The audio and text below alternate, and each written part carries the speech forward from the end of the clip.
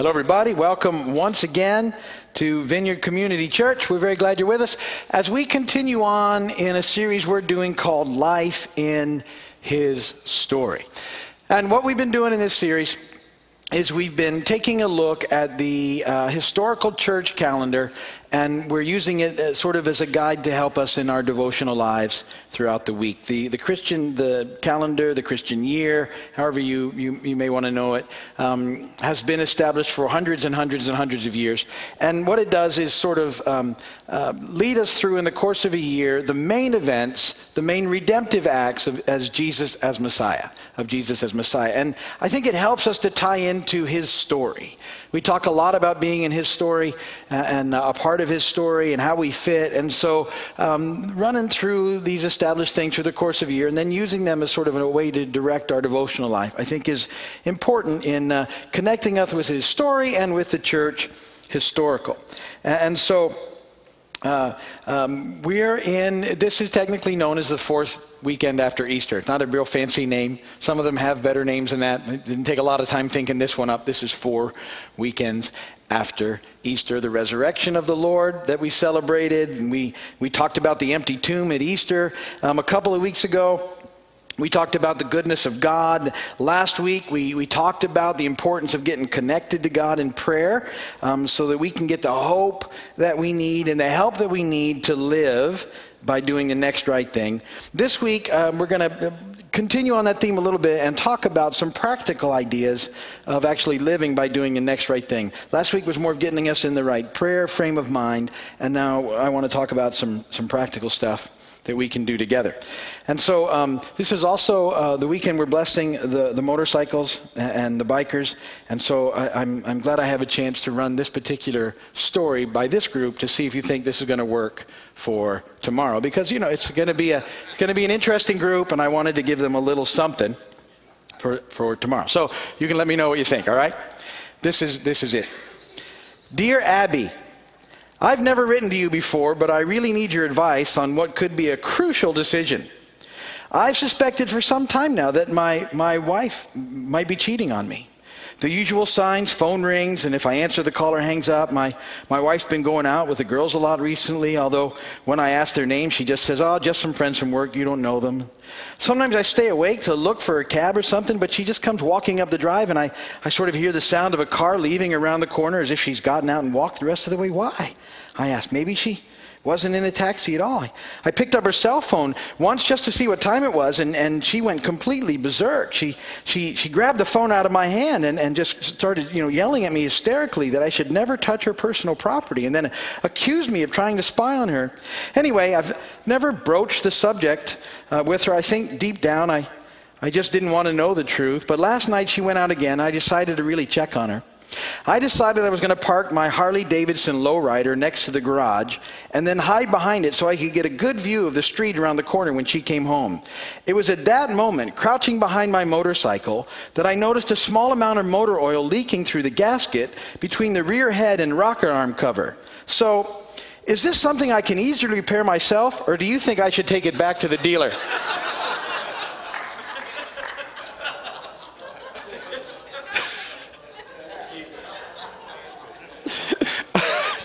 You had no idea where I was going, I hope.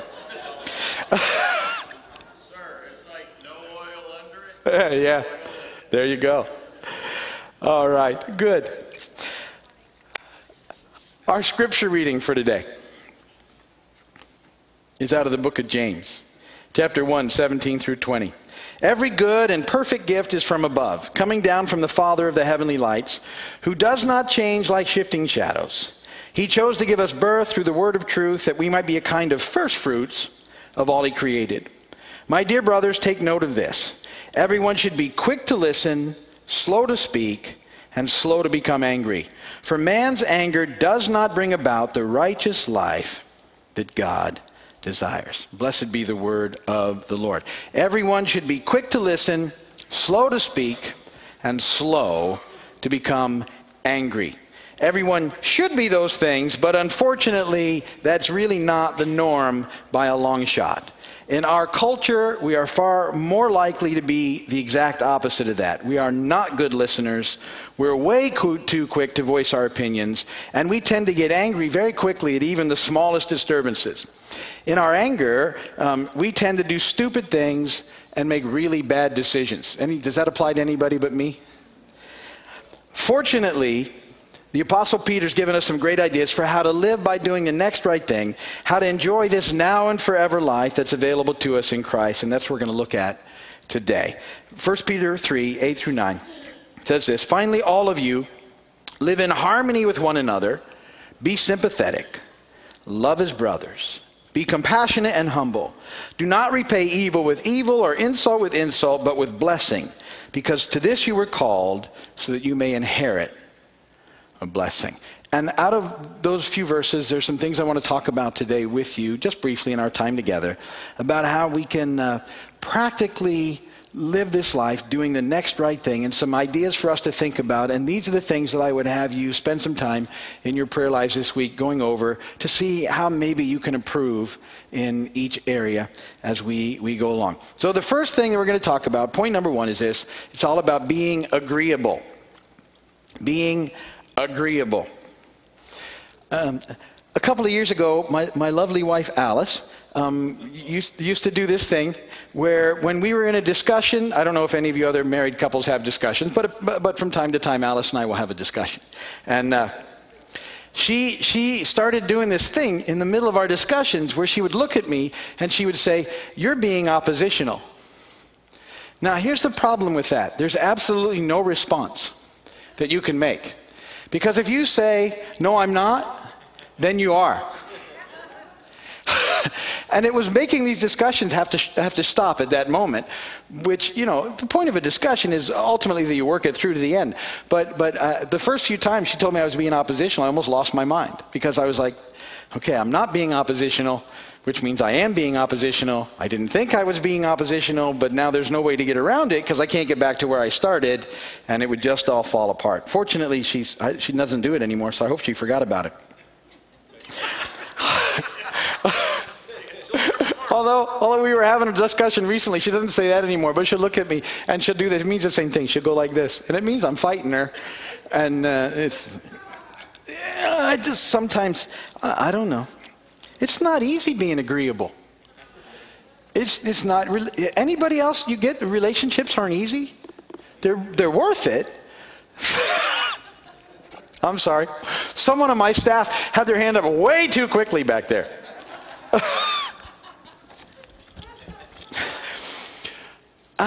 We're called to relationship with God, relationship with it's our main deal. It's what we do. It's our relationships with people and relationship with God are what lasts for eternity. Everything else is temporary, and yet they're difficult. We're selfish, and we have issues, and we want things our way. And, very quickly the world will begin to revolve around us, but life is never found there. There's no life in that. Life is found in relationship with God and others. That's what Jesus told us.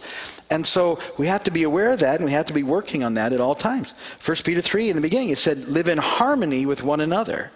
Be sympathetic. Romans 12:16, live in harmony with one another. That's Paul picking up that message. Do not be proud, but be willing to associate with people of low position.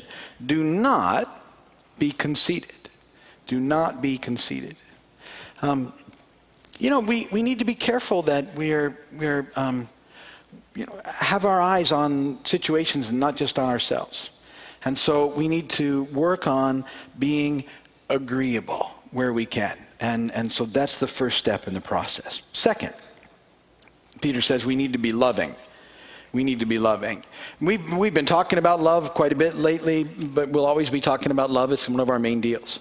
We're to be people that love well. It should be our heart's desire. That if people don't know us as anything else, my hope would always be that they would know us as a people that loved well. Might have had a lot of stuff wrong and done a lot of other, but deep down they would say, yeah, but they loved well. At least they attempted to, and that's the heart of it. 1 Peter 3, again, verse 8 says, we're to love as brothers. And I wanted to encourage you again to make sure you're passing everything through that filter of love in 1 Corinthians 13:4. We've talked about it a lot, but to me it's a crucial part of the way that we live. And I want you to think about them enough that they become sort of a part of your regular life. That it's just, you get that that's what love looks like. That love is patient. Love is kind. It does not envy. It does not boast. It is not proud. It is not rude. It is not self-seeking. It is not easily angered. Keeps no record of wrongs. Love does not delight in evil, but rejoices with the truth. It always protects, always trusts, always hopes, always perseveres. Love never fails. My hope would be that would become such a part of who you are, that you're constantly running your actions through it, and your decisions through it, and your words through it. I think, if we would think about that, there'd be a lot of stuff that we wouldn't say that we're saying. There'd be a lot of things that we wouldn't do that we're doing. And then there would be some things that we'd be saying that we're not saying, and there'd be some things that we're doing that we're not doing. And so we have to make these choices and decisions. And I would encourage you to think about that as well. Loving well and what that looks like. Third thing is about being compassionate. Being compassionate. 1 Peter 3:8 again says, be compassionate. Compassion is a way of demonstrating the type of love that I was just talking about. It will come out in being compassionate. 1 John 3:18 says, dear children, let us not love with words or tongue, but with actions and in truth. So we need to get outside of ourselves, which is what this is all about, and sort of change that me focus that happens very quickly in the world around us, and be looking every day for ways to be kind and to bless other people. And again, I want to encourage you not to let the people that you encounter throughout the day just blend away into the scenery and machinery of your life, because that's a tendency. People are there, but we stop seeing them. They're just kind of scenery. Or they're there and they're just machinery for us. And they need to make our lives work. And, we need to be so careful that you don't reduce people to that, because these are people that God has created, whom God loves, whom if he's not in relationship with now, wants to be. And part of your purpose for being here in relationship with him is to make that apparent to other people by being kind, by looking for opportunities to encourage and bless. And they're everywhere. We just have to take advantage of them. We have to get outside of our own little box and think differently. I know I'm always telling you Winn-Dixie's story. It was funny. I was in Winn-Dixie, honestly, the other day. And what's today? Today is Saturday, Friday, Thursday. Friday. This was yesterday. And I went into Winn-Dixie, picked up a few things, and I was on the way out. It was funny. I saw someone from church, and she looked at me and said, oh, did you get any good stories? And I went, well, I think I did. So now people know I'm telling stories all the time. Anyway, I was in Winn-Dixie, and only two lines open. It's okay. Cashier lines. And I get into this one line, and the cashier there says, I'm so sorry, it's time for my break. Said it very kindly. But the guy in front of me, who'd been standing there a couple minutes, he was out too. So that leaves one line, which is pretty long. So he moves to the back of it, and I move behind him. And I've told you this. I've come to peace with that. I'm like, whatever. This is still easier than growing the stuff or shooting it or anything else that we have to do. And I didn't have any frozen foods, so I wasn't worried about that. So I was like, okay, we're just going to be a little while. That's an opportunity to hang out, pray, maybe smile. But some people get so upset, and the people behind me were so upset, and I'm like, and then they almost immediately take it out on the cashiers, like all they are part of the machinery. It's not their fault. So I only say that to say this, be so careful, because those opportunities, every one of them is an opportunity for us to be kind and to bless somebody. Every single time. To smile, ask how you're doing. When I got up to my cashier, I said, how are you? And you could tell, it's just such a relief, because they're almost ready to be yelled at. You can feel like they're Oh, and how you doing? You okay? And just, what does that cost? That should be what we're like in the world around us. That should be what we're always like. And so be working on those things. We need to be the people that let people onto the highway, even though they frustrate us. That yield to people who don't know how to drive properly and don't merge when they should. And all those things. Because it just doesn't matter in the bigger scheme. So be compassionate, have a heart, and you just never know out of that heart what opportunities you're going to get to bless people. And that's one of the neatest things. Fourth, that takes this. We have to be humble. You got to be humble. 1 Peter 3:8 says it again. Humility is a major part of experiencing real now and forever life. And we just have to be able to admit that we're broken, that we've messed up, and that it's fairly ongoing. And it's our pride that keeps us from doing that. And then unfortunately, this shame thing kicks in that if we're not dealing with things and then things go bad and then we feel ashamed and then our pride will get up and we'll have to either not be around or whatever. We go through all these crazy things in our head. Look, humility. We're all broken. We've all messed up. We all need to deal with Jesus straight up. The question that he asked that I talked about the other day is still valid. Do you really want to get well? It takes humility to say yes and then do what it takes. And without humility, we're stuck. And we'll get into that pride place. It's a very lonely place, a very isolated place. And we'll try and get the world to revolve around us. And it just won't work. Proverbs 28:13. He who conceals his sin does not prosper. But whoever confesses and renounces them finds mercy. See, humility will find you mercy and grace. And so when we get honest with God and even with ourselves, God's able to give us the grace and the mercy we need then to enjoy and experience life. James 4:6, but he gives us more grace. That's why Scripture says God opposes the proud but gives grace to the humble. If you're not walking in humility, you find yourself in opposition to God. And I don't think anybody wants to be there. But we sort of do it without realizing about it. We're all broken.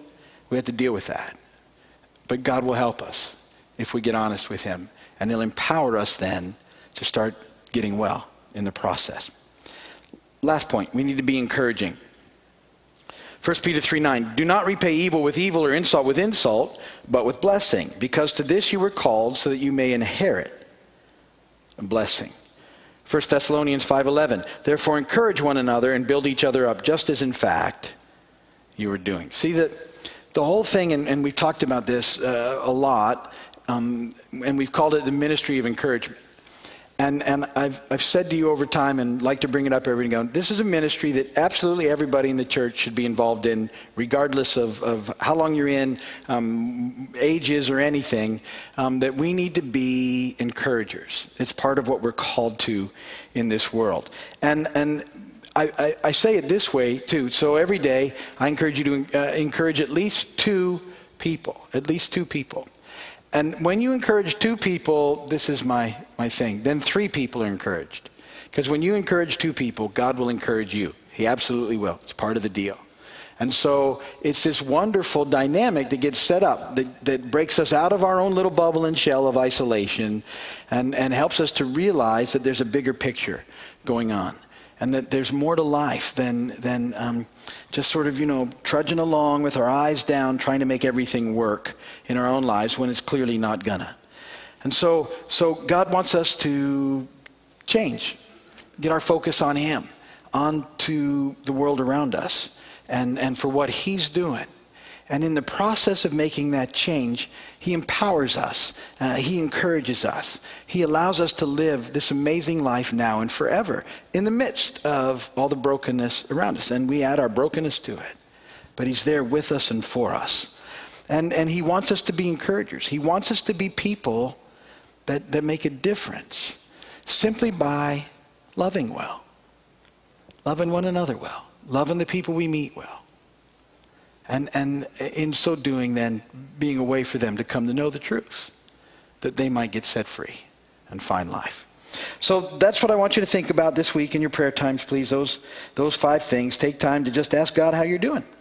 Are you agreeable or disagreeable? Are you oppositional, like me? Are you loving well?